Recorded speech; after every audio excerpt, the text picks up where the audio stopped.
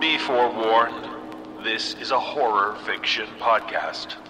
By listening to our stories, you are choosing to be frightened and disturbed for your entertainment.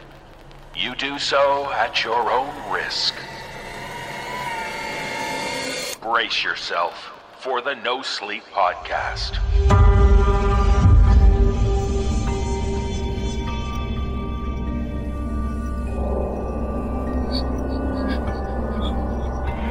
Season 7, Episode 17, Rain Berserker. I don't know what it is, but it keeps screaming. There's something wrong with my daughter. Crinkle Bottom. Why I refuse to work night shift.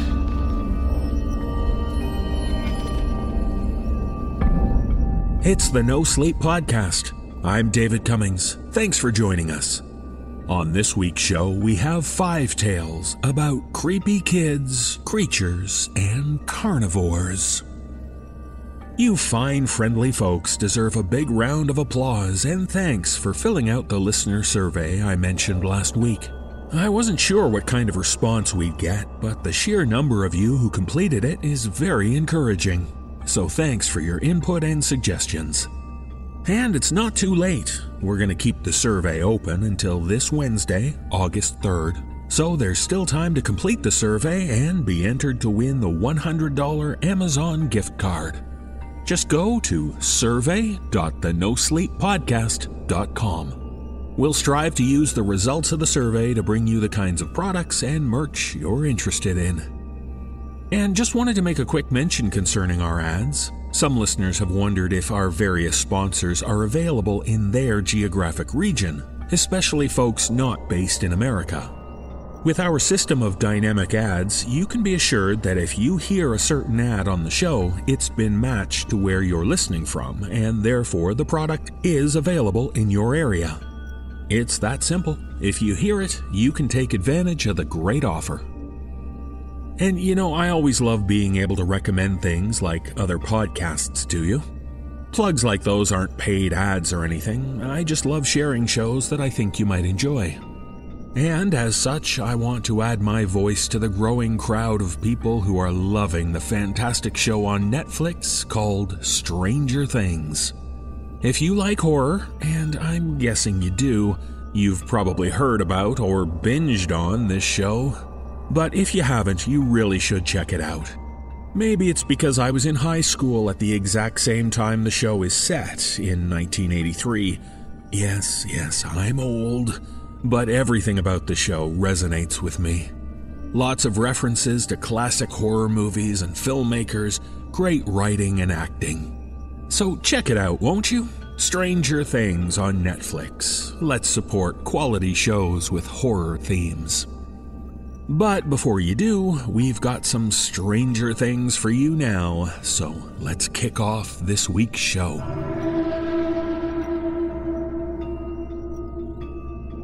In our first tale, we venture to the picturesque Orkney Islands off the Scottish coast, where we meet a woman with a strange family curse. As author C.M. Scandreth explains, the woman flees from her family after a traumatic event in her youth, but soon discovers that the curse isn't something she can hide from for long. Performing this tale is Erica Sanderson, so watch for the dark storm clouds and beware if you're near a rain berserker.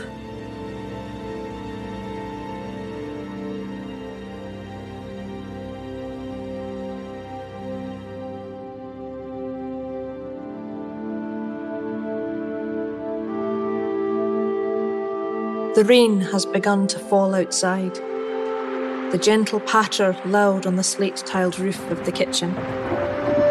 I've often been told by other people that the sound of falling rain relaxes them, that there is little in this world that is more satisfying than lying in bed, blankets wound tight around your body, while heavy droplets pound the roof above and trickle down misted window panes. Personally, I've never understood that phenomena. Instead, here I sit with my hands in a bowl of hot water, the scars on my fingers pulsing in pain with the drop in barometric pressure.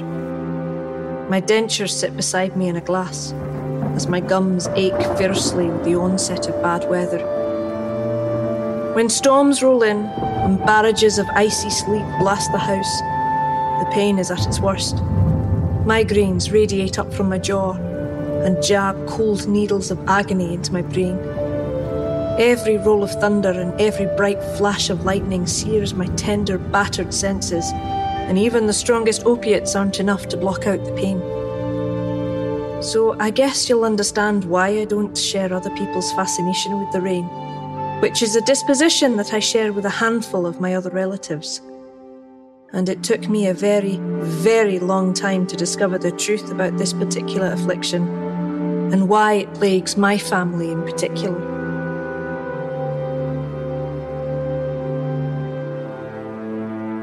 Growing up as an Orcadian, a resident of the Orkney Islands, was unusual enough. Whenever I see other people talking about the rich history of their country and speaking grandly about the ancient lore of their nations, I have to bite my tongue and suppress a smile, for the Orkneys hold some of the most ancient secrets of the world. Places that predate Stonehenge, and things that are even older than the Great Pyramids of Giza.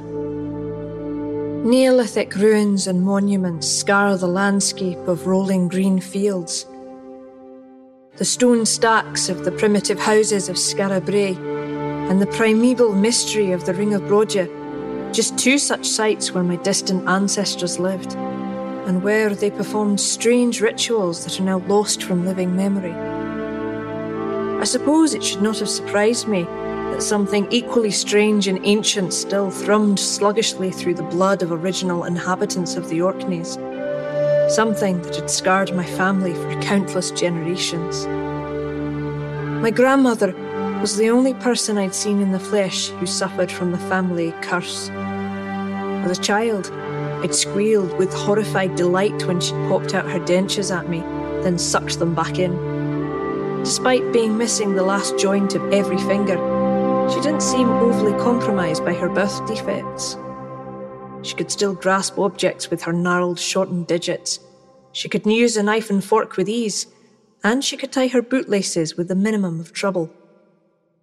But when the rain came, as it did so often in the Orkneys, she would retire to her room at the top of our 3-story sandstone house, and she wouldn't speak to anyone until it had passed. I recall studying the tips of her deformed hands, wondering to myself what kind of birth defect left scars on the tips of your fingers. But when she caught me staring, she busied herself with the dishes in a sink of hot water, staring out over one of the twin harbours of Kirkwall and muttering to herself about the weather.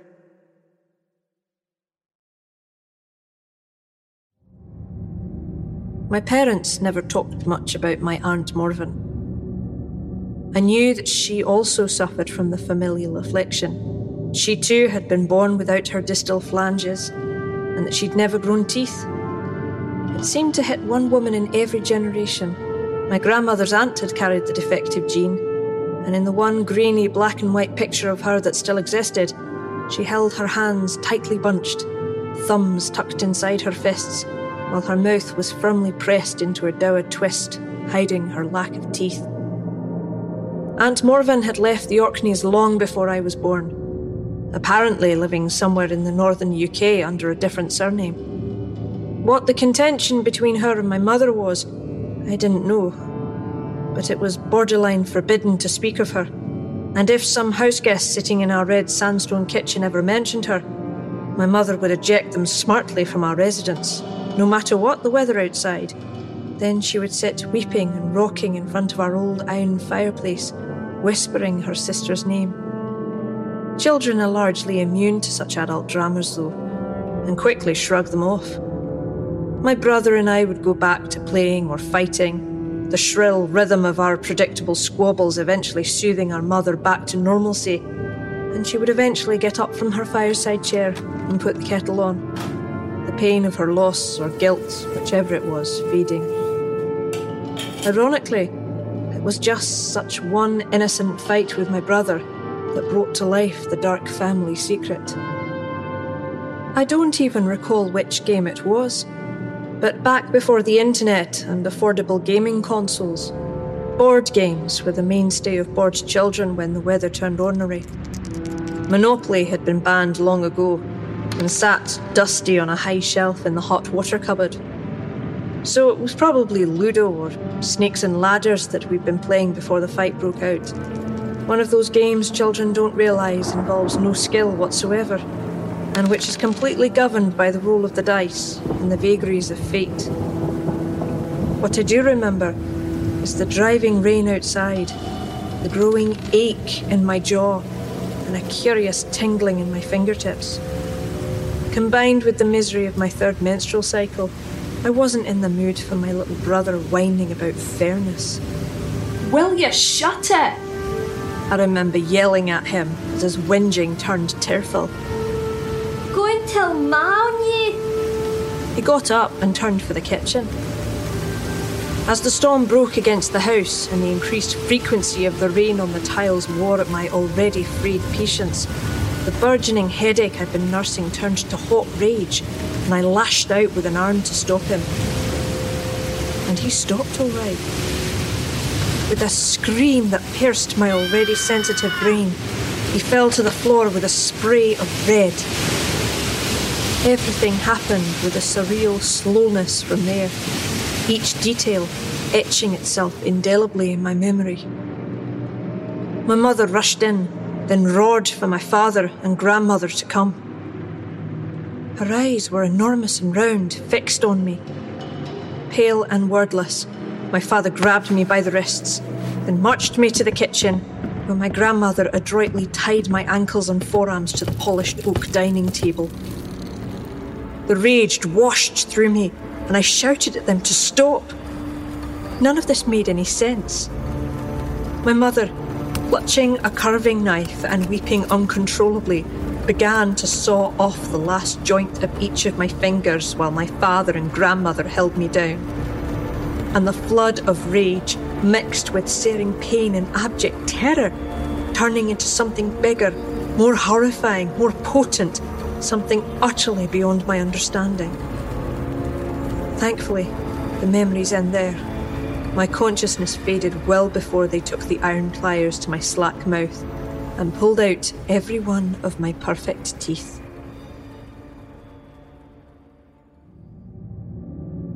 So, that's the tale of how I came to understand the nature of the family deformity. I could see exactly why my mutilated aunt had chosen not to remain in Kirkwall, and why she decided to leave the Orkneys for good.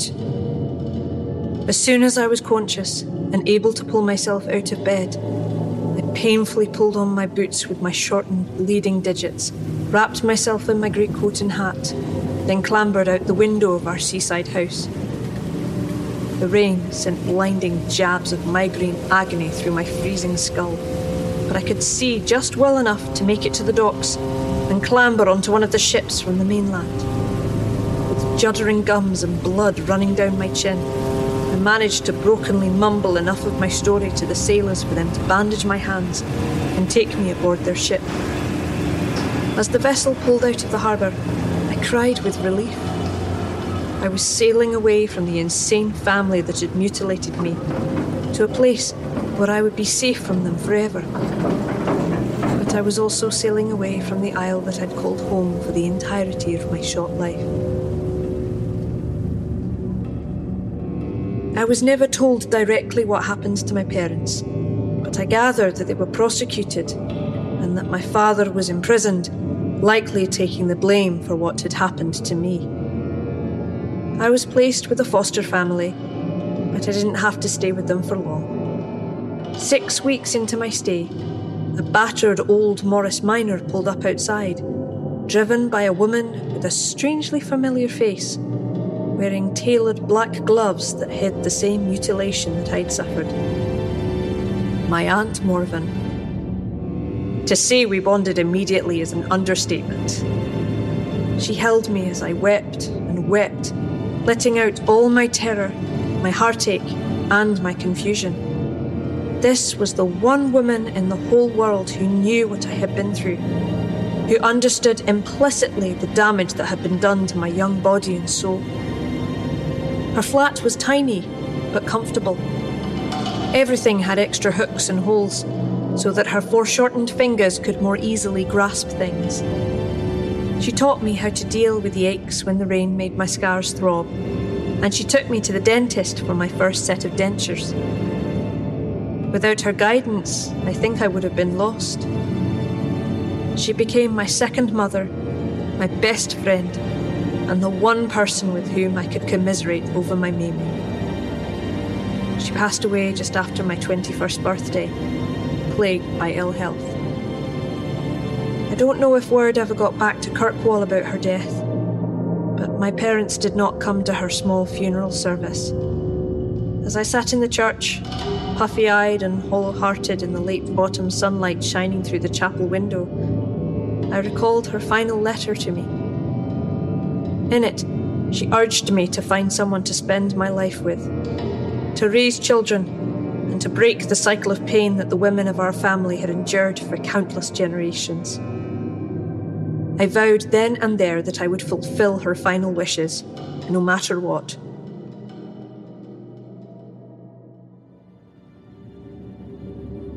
I'd be lying if I said that motherhood didn't fill a gaping void in my heart. When my daughter was born, her father carefully chosen from an extensive catalogue of donors, some convoluted, critical and self-doubting part of me withered away, and I began to feel worthwhile again. Every time I saw my Sorcia's cherubic face, my existence brightened. It didn't matter if she had vomited milky froth all down my neck, or if she woke me screaming at 3 o'clock in the morning.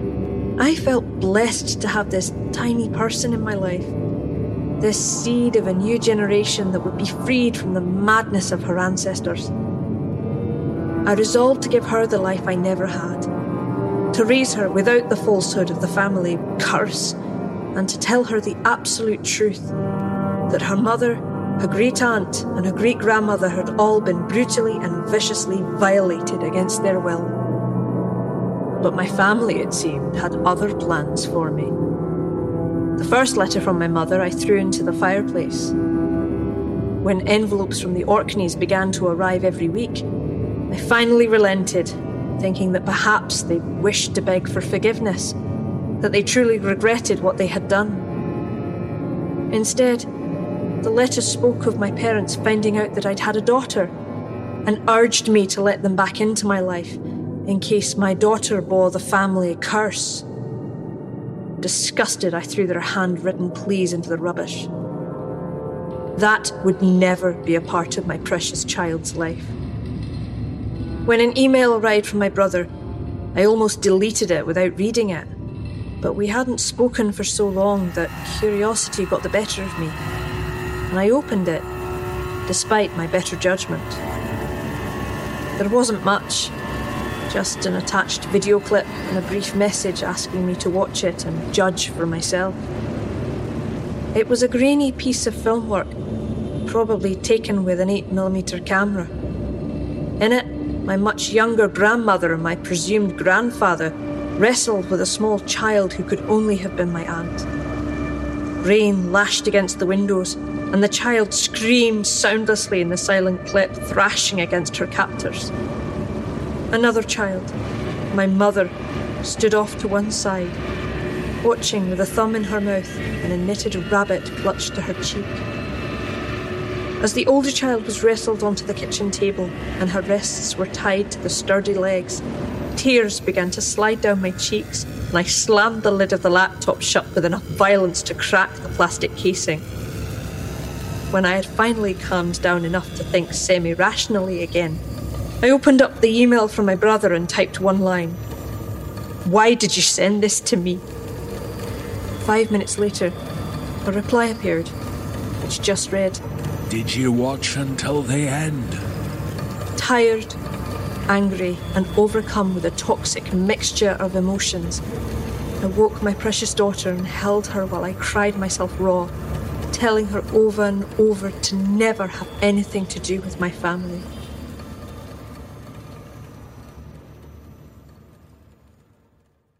The next email from my brother contained no video. just a series of black and white still frames, obviously from the same clip. Something in the images was terribly, terribly wrong. There was something on my aunt's hands and face.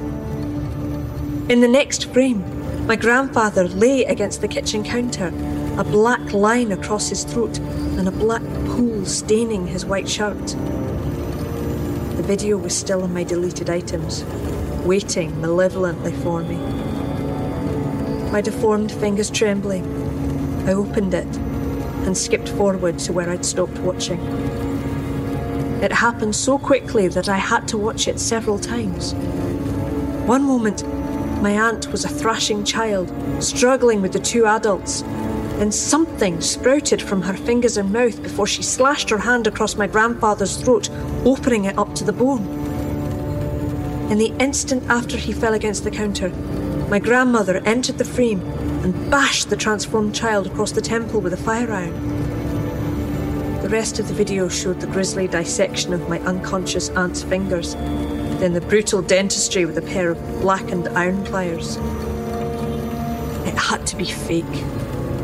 Doctored somehow. Determined now to confront my family, I left Sasha in the care of my best friend.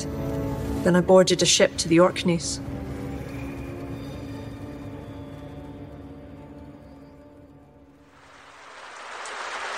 The house was exactly as I remembered it. Stone and mortar, heavy yellowed glass windows, and storm shutters for the foul winter weather. I didn't even need to knock. Word travels quickly in such small island communities, and my grey mother and even greyer grandmother were already waiting for me. Come inside. Sit. Tight-lipped, my jaw faintly aching from the impending onset of rain, I entered my childhood home and sat at the very table upon which they had mutilated me almost 20 years ago. My grandmother's ancient, scarred fingertips were splayed on the table in front of her. We were protectors once. What did I see in that video? The truth, love. Nothing but the truth. Her voice querulous and frayed with age, she continued as I sat disbelieving. In the old days, before iron and steel, there were many terrors from which humanity had no protection. Things darkly fell and fey. They would arrive with the mists and rain, then wreak havoc on our people. But there were those amongst us who were born with a gift, born with the ability to harm that which threatened us. On the nights when the rain lashed the hills and harbours, they would grow fangs and claws of iron and drive the fae away. I remembered what I had seen in the video. The grainy grey gleam of my aunt's claws right before they had torn through the flesh of my grandfather's throat. With the coming of iron, our gift was no longer needed. The fae retreated to their hills, never to bother humanity again. A chilly thrill of understanding passed through me. But it never left our family, did it? My mother shook her grey head. No. Into every generation is born a child with the gift, even though it is no longer needed. And without anything to hunt, the gift turns in on itself and drives us mad with rage.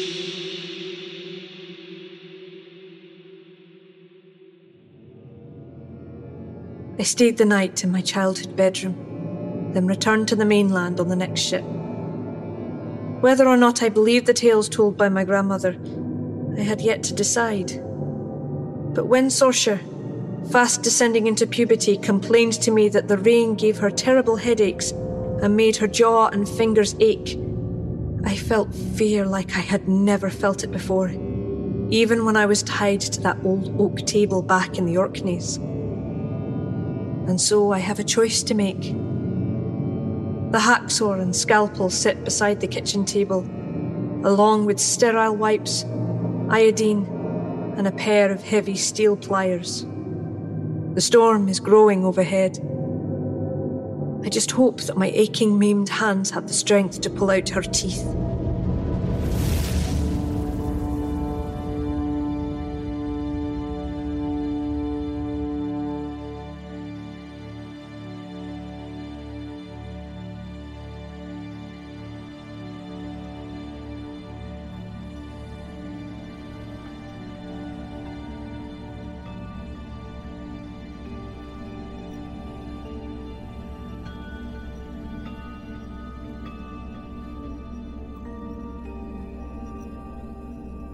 dealing with the sudden loss of a loved one is painful enough. But in this tale from author Yuki Iwama, we meet a woman who realizes the thing which caused her lover's death might still pose a danger to her. Performing this tale is Alexis Briscoe. So let's listen as the woman explains, "I don't know what it is, but it keeps screaming."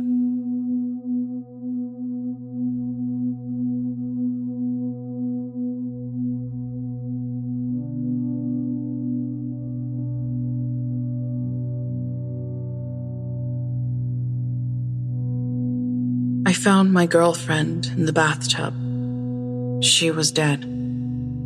There was a severely deep cut in one arm, and a serrated bread knife loosely held in her other hand. It looked as though she had tried to saw through her own limb. It wasn't until I had called for an ambulance and was attempting to revive her when I saw it.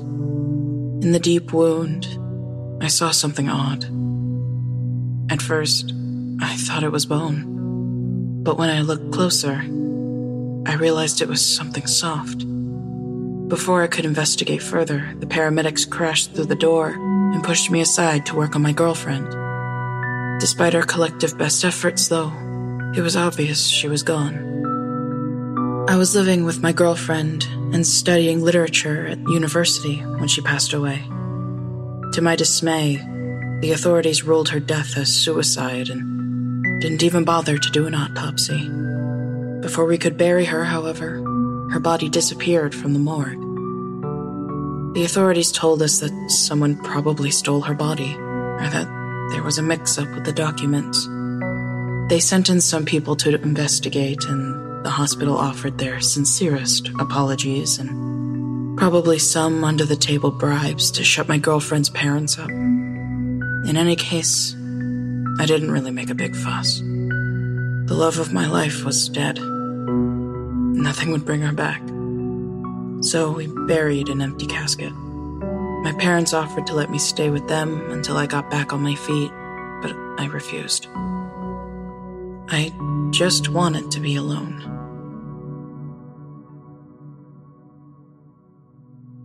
Her name was Suyin, and I was going to propose to her. I had it all planned. I had booked the best table at our favorite Italian restaurant, and I was going to ask her to marry me before bringing out her favorite dessert. I was so certain she would say yes that I had already bought 2 plane tickets to New Zealand where gay marriage was legal. We would have gone the very next morning to get hitched. But those plans went down the shitter when Suyin died. After the funeral, I came back to an empty apartment.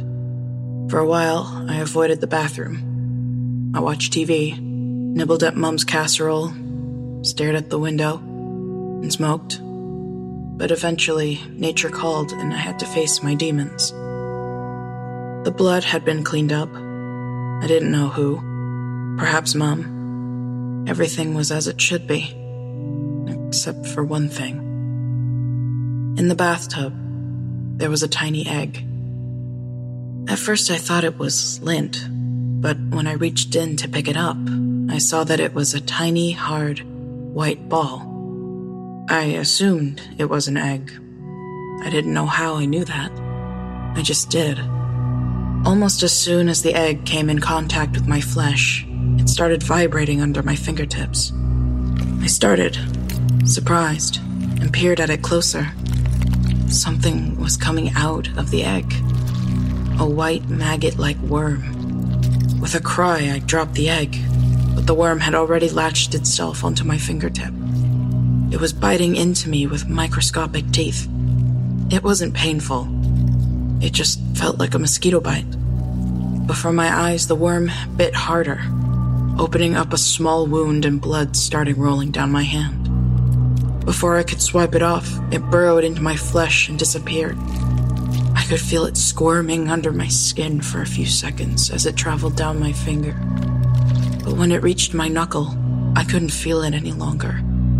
It was gone, deep inside me. I lost my shit. The worm was the catalyst of my breakdown. I started digging my nails into my hand and arm, trying to scratch the tiny invader out. I scratched and scratched until I was covered in blood.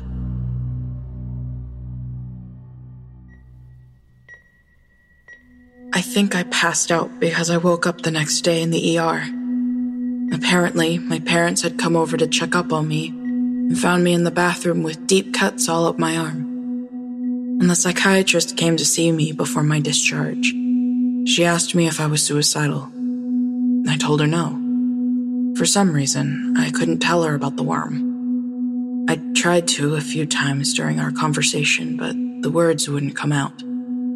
Eventually, she seemed satisfied that I wouldn't try to kill myself, and she discharged me into my parents' care.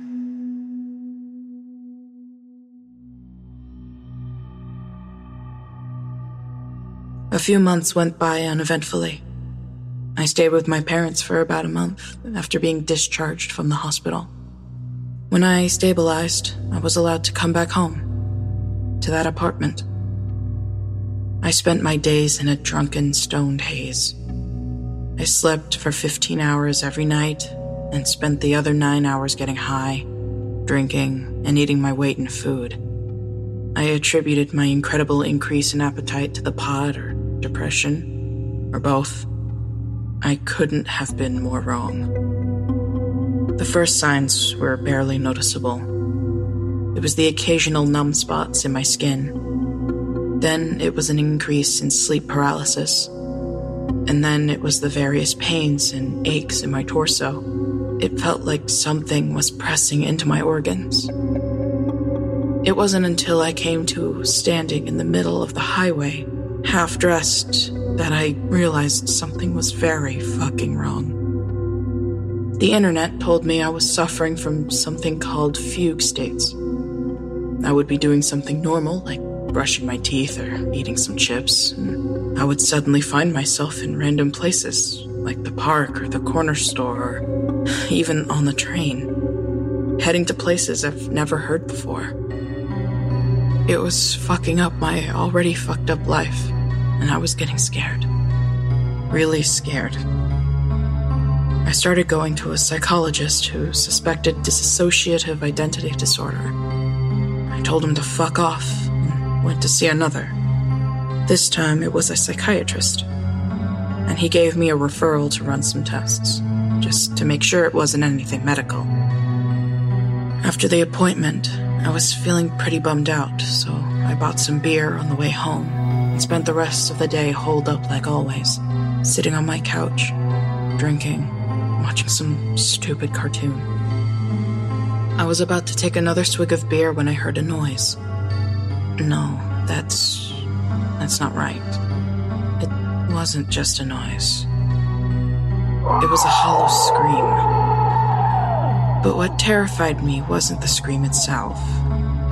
It was the fact that that scream seemed to be coming from inside me.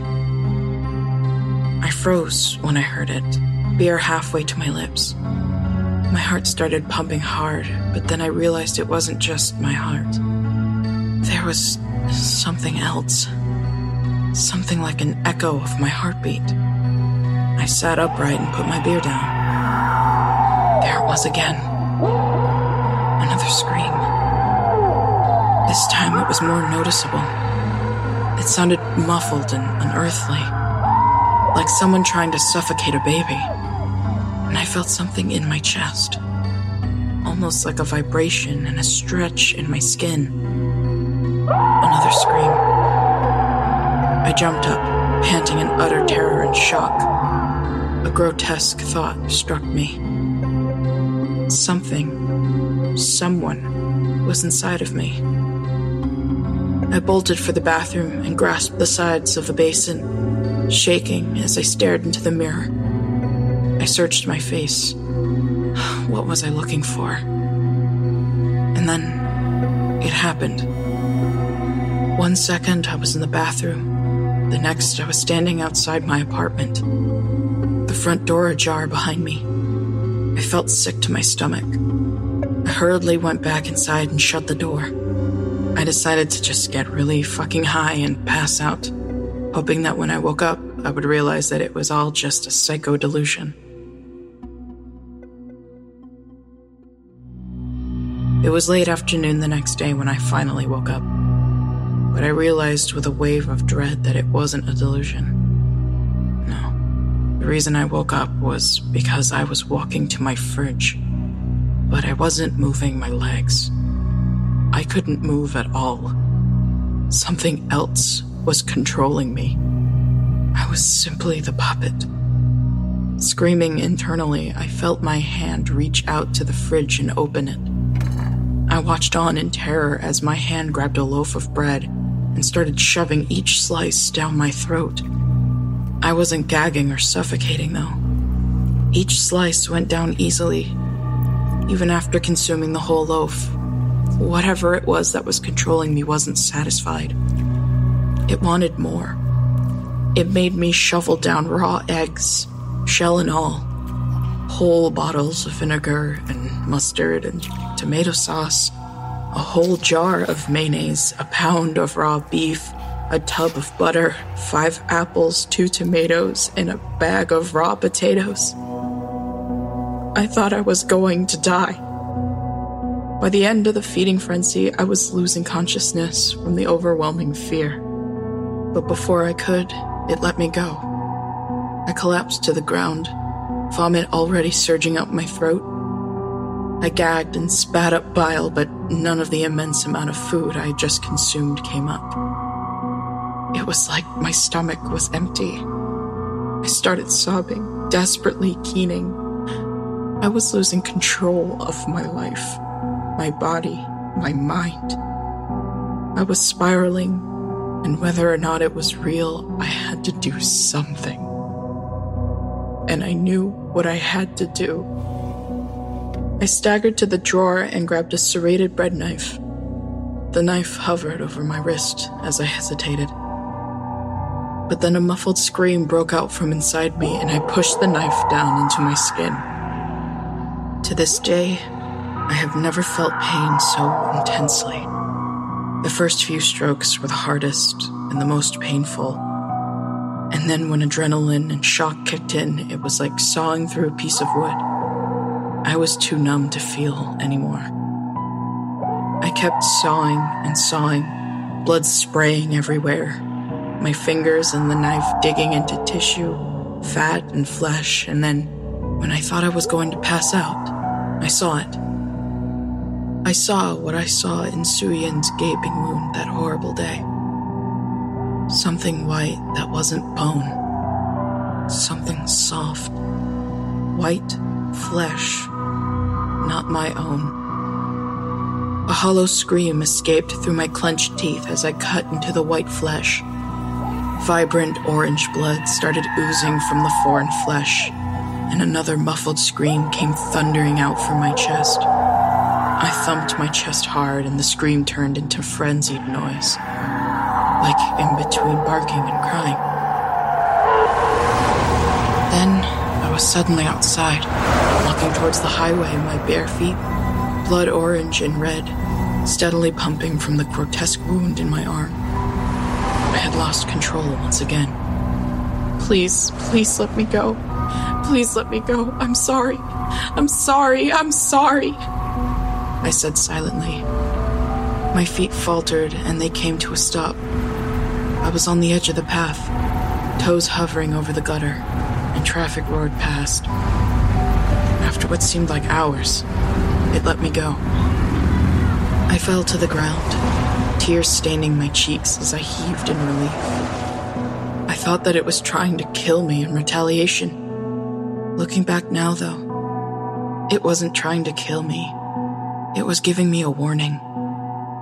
A passerby found me on the sidewalk like that, covered in blood and tears, and he called for an ambulance. I was lucky not to lose my hand.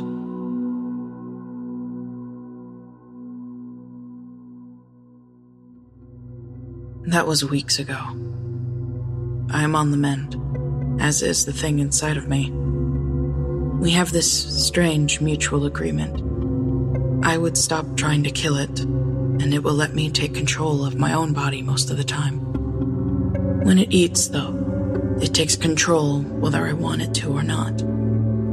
So, although I had wanted to be alone, I found myself stuck with another. Literally. I will never be alone. Not until the day I die. But that won't be for a while. Because lately, my stomach has been growing bigger. Or should I say, its stomach has been growing bigger.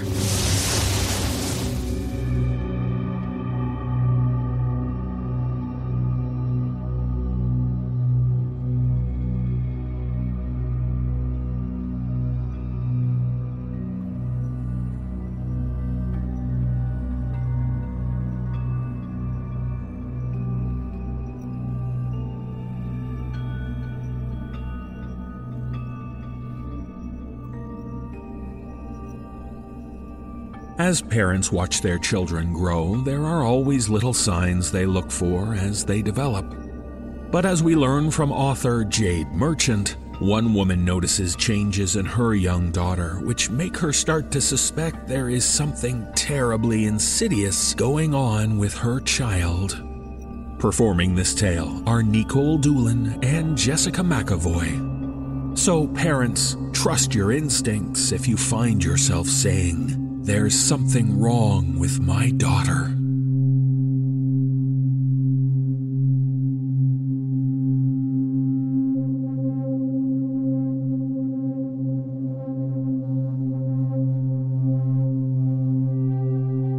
I've noticed recently some strange behavior from my 3-year-old. Up until now, she was a normal child, very verbal and happy. But recently, something changed. It started with nightmares. They were a bit stranger than the ones I remember from my childhood, but then again, I don't remember being that young, so I can't say for certain that I never had a dream like those she was having. She'd come into my room in the middle of the night crying, begging me to protect her. Of course, the first few times it happened, I was panicked, thinking something was seriously wrong, but when she explained, I knew there was no way it could be real. She said there was another little girl in her room, and she said that the other girl wanted to wear her skin. I'll admit it was creepy, even though I knew it was just a dream, but I pretended I wasn't bothered by my toddler's overactive imagination, and I let her sleep in my room the first few times the nightmares happened. But eventually I had to wean her off that, of course. So one night, instead of grumbling and patting the sheets when she ran into my bedroom in tears, I climbed onto my feet and took her back to her own room. I checked all the corners, under her bed, and in her closet, assuring her there was no one in the room besides the two of us, and I tucked her back into bed. She has a lamp beside her bed, one of those table lamps, and at her request, I let her keep it on. I kissed her forehead before I went back to bed. The next day, her behavior began to change. She spoke very little that morning. I thought perhaps she was angry at me for making her sleep alone after her most recent nightmare.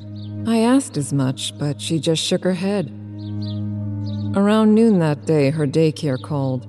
She refused to take her nap, apparently, and when one of the women running the place tried to put her on the mat, she bit the poor woman. My child had never bitten anyone before that day. I took off work early, telling my boss I had a family emergency, and picked my daughter up from the daycare, taking her straight home. She was silent the entire ride, but I was lecturing her, so I didn't think it that unusual. When we got home, I sent her straight to her room for a timeout. She wasn't to come out until supper. I sat down on the couch just to rest for a moment, but I must have fallen asleep because when I opened my eyes, it was nighttime, and my daughter was standing in front of me, just watching, silent. I jolted up, startled, and she stepped back. A glance at the clock told me it was nearly 8, her bath time, and I cussed to myself for sleeping so long. It's important for young children to have a steady schedule, I think, and I'd gone and fucked that up. I made her a quick dinner, some of those frozen chicken nuggets the kids like so much, but she didn't seem as excited as she usually got over them. She ate in complete silence. After dinner and a bath, I tucked her into bed. She didn't ask for the lamplight that night, so I turned it off before kissing her forehead. It was cold, almost clammy, and I had to repress the urge to wipe my lips off on my hand. Kissing my child goodnight felt like what I imagined kissing a corpse would be like. I made a mental note to set up a doctor's appointment as soon as possible, told her I loved her, and left her room. She didn't say it back. That night, she came into my room again. Instead of the usual frightened tone she often had when she gave me these late-night visits, she was oddly calm. Mommy, can I sleep with you tonight? I asked sleepily if she had another nightmare. She said nothing. She just watched me. I was tired, and after such an awful day, I had a shorter temper than I ought to have. I grabbed her by her wrist and walked her back to her room, where I picked her up and put her into bed. "Stay here. Go to sleep. Do not get back up." She blinked up at me, unresponsive, and I went back to bed. She didn't bother me again that night.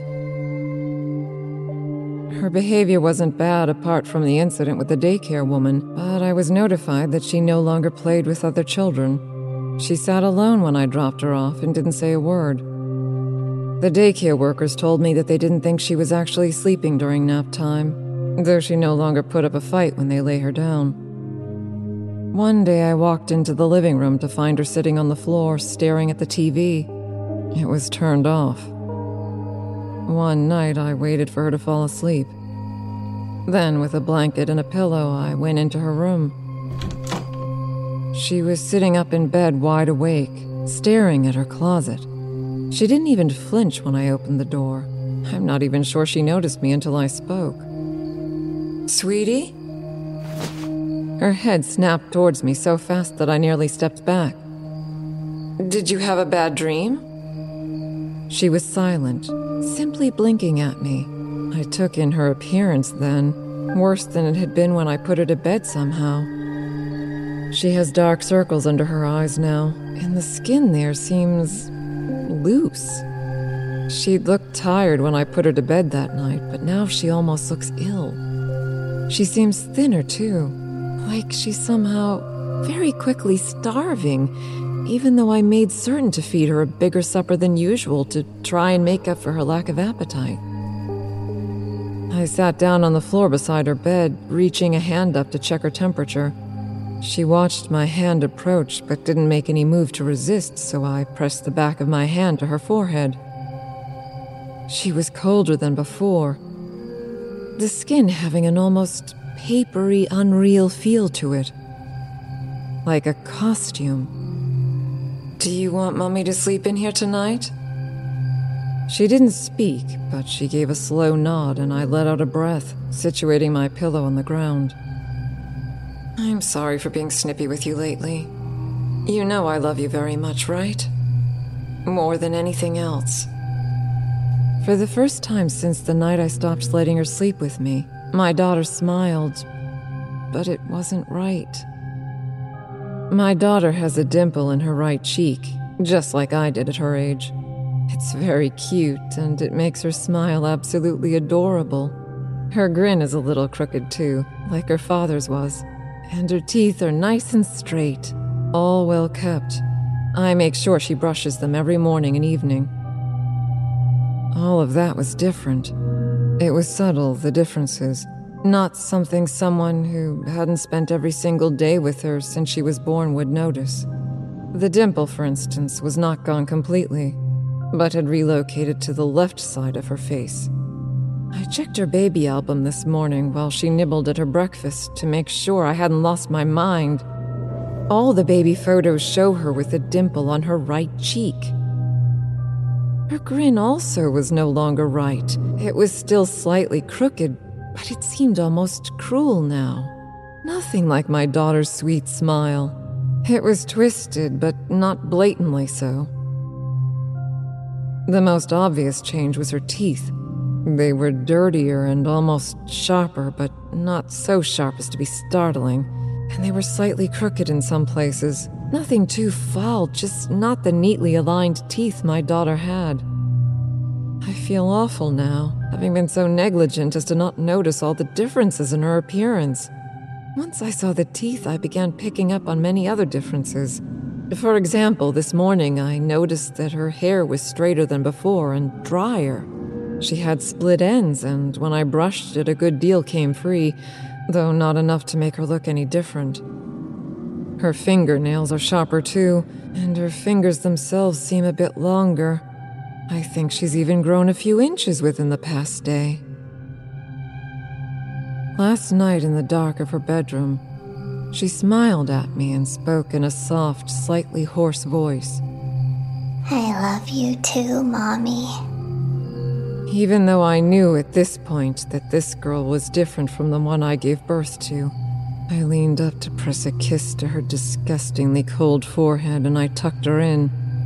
I couldn't do anything right then, and I couldn't leave after saying I'd stay. I couldn't make her suspicious.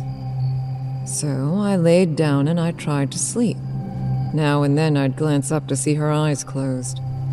A few times I thought I felt her watching me, or glanced up to see her quickly shut her eyes, which were focused on her closet door. Eventually, though, I ended up falling asleep.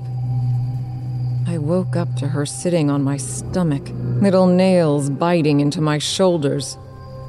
Mommy, I'm so sleepy, Mommy. She won't let me sleep. For a moment, I doubted myself. This was the sort of thing I'd think my daughter might say in regards to the girl haunting her dreams, but the child on top of me said it wrong. There was no fear in her voice. The only emotion I could hear was some form of almost delight, as if she was enjoying herself, and perhaps anger at whatever was keeping her from sleep. Take me back to your room, Mommy, where she can't see. I'm unsure why, but the notion of letting this child into my room terrified me. I felt like if we left my daughter's room, then whatever this creature was would be able to act on the barely concealed emotions in her eyes. When I looked into her eyes, now more gray than the sweet blue of my child's, I saw hatred. Hatred and hunger. Sweetie, we have to sleep in here tonight. If you still feel like this tomorrow, we'll see about letting you sleep in Mummy's room, okay? Can you try for Mummy? I'm proud of myself for lying so cleanly, for keeping my voice steady, instead of letting it tremor with the bone-deep fear I felt. She pouted, but after a bit the girl who was pretending to be my daughter nodded and climbed back into bed. I didn't get any more sleep that night. When my daughter's breathing finally slowed, I thought I heard scuffling coming from the closet. But when I opened the door, nothing was there. The next day, I fed the girl pretending to be my daughter breakfast and let her watch cartoons. Then I took her for ice cream after lunch. She didn't seem to care. She licked at the ice cream for a while, but soon she began to just let it melt, and I had to make her throw it away. She didn't smile at me again, but honestly, I'm thankful for that. I tried to take her by a local Christian church, not telling her where we were going, but she threw up on the way to the car and I had to bring her home. She's been laying on the couch since then, with me keeping a close eye on her. I think whatever she is, she likes the TV, off or on. She doesn't show any outwards joy, but she watches attentively. My real daughter would watch, but she was always so active. She'd always be doing something while she watched her favorite show. This one just sat as close as I'd allow and stared. I know now. I know this isn't my daughter. I didn't want to believe it, but I do. When she ate the ice cream, she made a mess of herself. and I had to give her an early bath. Some of her skin came off in the tub. It was a thin strip like a bad peel after a sunburn, and it just came free from her back as I washed it for her. I stared in horror before quickly snatching it from the water. She couldn't know I'd seen. Under that thin layer of papery, oddly stretched-looking skin, her skin was gray and vaguely slimy looking, like a corpse left to soak. It was not human skin. You may have noticed I called the skin oddly stretched. Well, it was a thin strip, 2 fingers wide maybe, but it was as long as my hand. To give you an idea of how it's stretched, it looks like something took a small amount of skin and somehow elongated it enough to cover more than it should. I went into the living room to make sure that thing was still focused on the TV. It was. It didn't even look my way. I watched it for a moment, and it reached up to scratch the side of its neck. A small chunk of paper-thin skin fell to the floor. I walked past it casually, picking up my purse off the coffee table. "Mommy's going to get a bath, sweetie. Stay here until I'm done." The little monster didn't say a word, didn't even seem to hear me. Its eyes, which seemed to grow less blue by the hour, were glued to the screen. A little bit of drool was visible in the corner of its mouth. I went into the bathroom, running the tub full of water, and turned the radio on. I opened the small window above the toilet, just wide enough for me to fit through, and then I peeked down the hall into the living room. That thing hadn't moved an inch. I crept down the hall to my daughter's room and slipped in, locking the door. The closet was shut. I glanced at the bed. There was more of that thin, papery skin there and a slight smell like mildew. I ignored that, opening the closet and pulling the string to turn on the simple overhead bulb.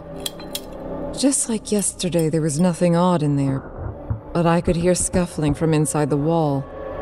I pressed my hand against the back of my daughter's closet and felt the wallpaper there give. It was a pretty simple thing tearing through that thin spot.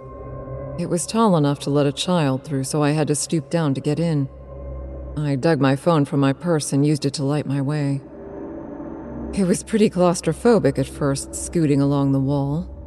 Then I found a sort of tunnel. It stooped downwards to where I suppose a basement would be if we had one.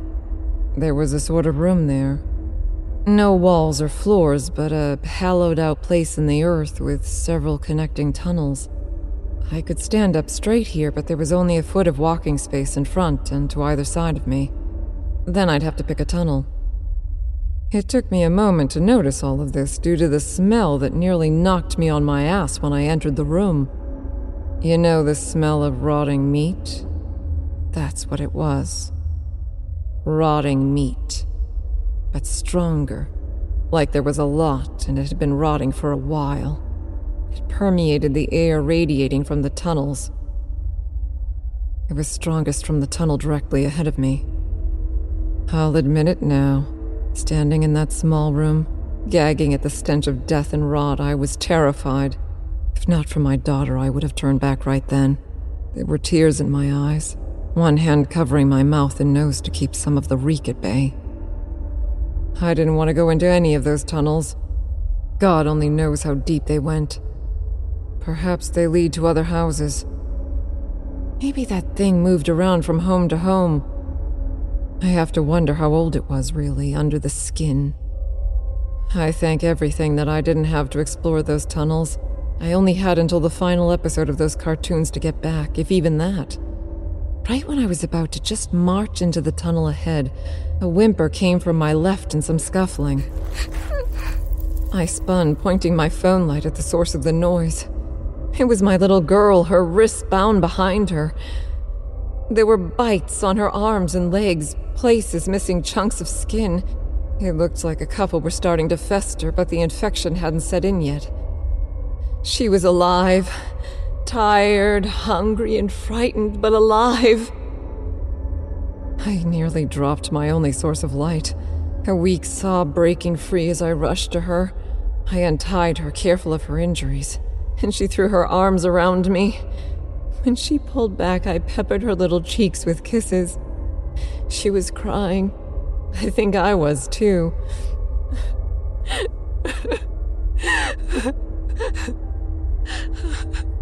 She had a dimple in her right cheek. Her teeth were straight, though they hadn't been brushed since last time I saw her. Her hair was dirty, and it had been cut. She'd lost weight. She was covered in various forms of filth, and I'm sure she smelled awful, but it didn't matter. She was alive. I lifted her. She was too weak to walk, and carried her back up through the tunnel into her closet. I went faster this time. I didn't like turning my back on that room. It made me nervous. Back in her room, I whispered to her that she needed to be very quiet, that we had to be careful or the other girl would know. She nodded, sniffling, fast tears running down her face, and a little snot. I peeked down the hall again, but nothing had changed. That monster was still watching the TV. It was easy to duck into the bathroom and set my daughter down. I locked the bathroom door, bandaged her wounds as best I could, and gave her my purse. Mommy needs you to go out the window, okay? Use the keys in my purse. Get in the car and lock the doors until I come. You have to make sure it's me, okay? The password is... I thought for a minute, looking around. Curtains. Yeah, okay. I have to say curtains. She nodded. I love you, sweetie. I love you too, Mommy. I almost cried. I hadn't heard her voice in so long. Her real voice. I gave her a boost, and she climbed through the window, dropping out the other side and running straight for the car.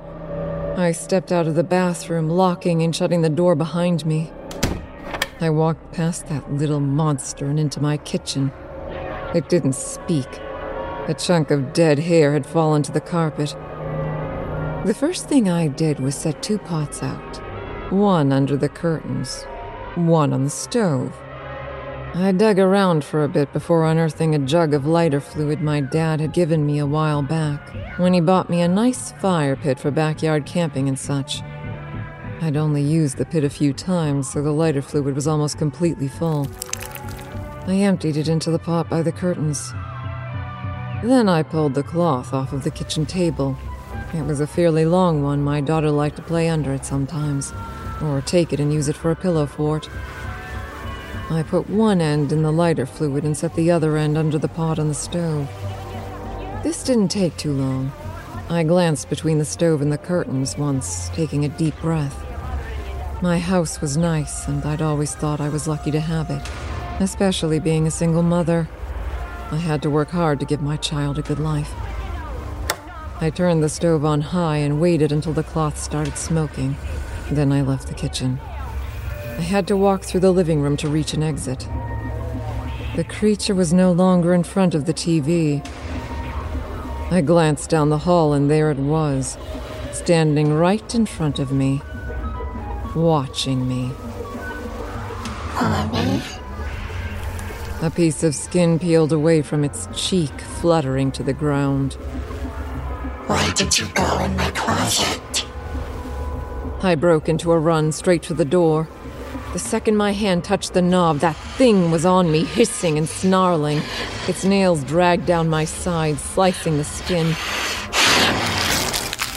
flailed, hitting it, digging my own nails into its forehead and shoving back. It stumbled away and glared at me, baring its teeth. My nails had managed to tear a good bit of the skin on its face off, and a good deal peeled away on its own, hanging limply from its jaws, its face. It's almost hard to remember, but at the same time, I can't forget. It was the same puffy, slimy gray as the rest of it. It had no eyelids, no lips. Its cheekbones were visible where the skin clung tightly to the skull. I get the feeling that if I peeled my daughter's hair back from its skull, it would have been bald. It attacked again, tackling me at the legs. My back hit the floor, skull bouncing off the carpet. I was disoriented for a bit. I could smell smoke now, and when I dizzily glanced towards the kitchen, I saw the flames spreading, crawling up the walls of the living room. There was a burning pain in my leg, and I shouted out, my thoughts clearing. That thing had bitten a chunk from my calf. Blood and gristle coated its chin as it looked up at me. I did the first thing I could think of. I reared my injured leg back and kicked it in the face as hard as I could. There was a crunching noise, something in its face breaking, and it flew back. It slumped on the ground, and I slowly struggled to my feet. The living room was on fire now. I opened the door, the burst of air causing the fire to leap forwards a foot or so. The creature was getting up. I pulled the door shut right as it and the flames leaped forwards again. I felt the dull thud of it throwing itself against the door several times. Then it started screaming. The doorknob was too hot. I had to let go. It didn't try to open the door. The screaming continued for a bit, but I knew I had to leave right then. I ran to the car. My little girl was staring at me from inside. It took me a second to remember, and I shouted curtains at her several times before she unlocked the door and gave me the keys. She was still crying, but she'd managed to buckle her seatbelt in her child seat. My purse was on the floor in front of her. I drove away from that place then, and kept driving until I was far enough away to feel safe. Then I pulled over to the side of the road and sobbed.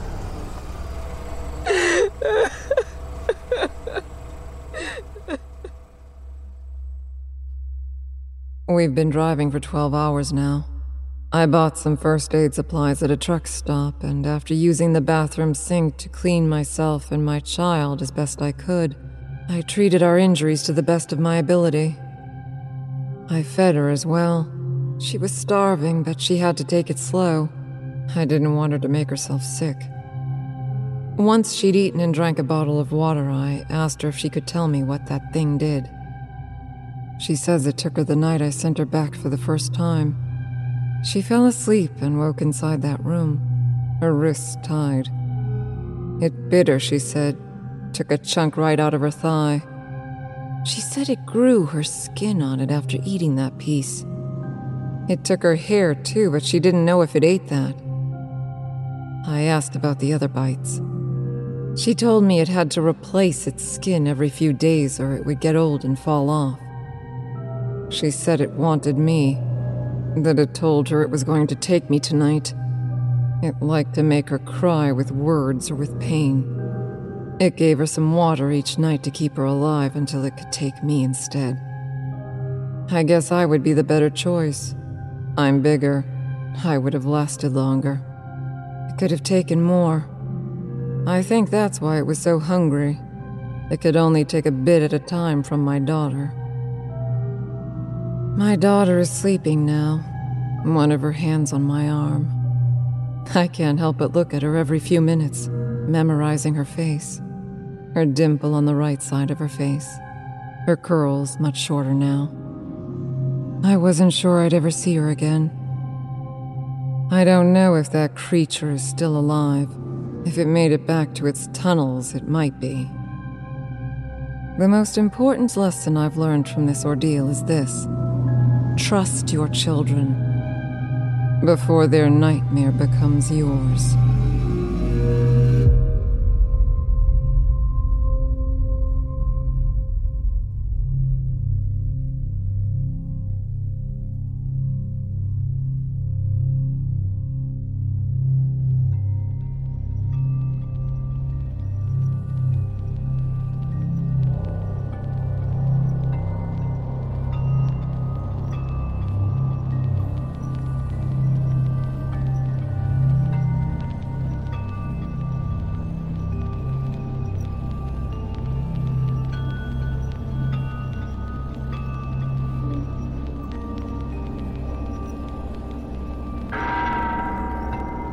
This concludes our nocturnal presentation. Now it's time to drift off into your own nightmares. If you would like to find out how you can hear the full-length versions of our audio program, please visit the NoSleepPodcast.com to learn about our Season Pass program.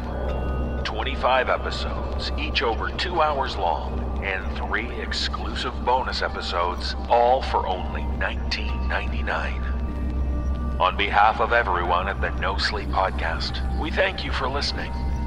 Join us again next week. We'll have more stories for you and whatever that is standing right behind you. This audio production is copyright 2016 by Creative Reason Media, Inc. All rights reserved. The copyrights for each story are held by the respective authors. No duplication or reproduction of this audio program is permitted without the written consent of Creative Reason Media, Inc.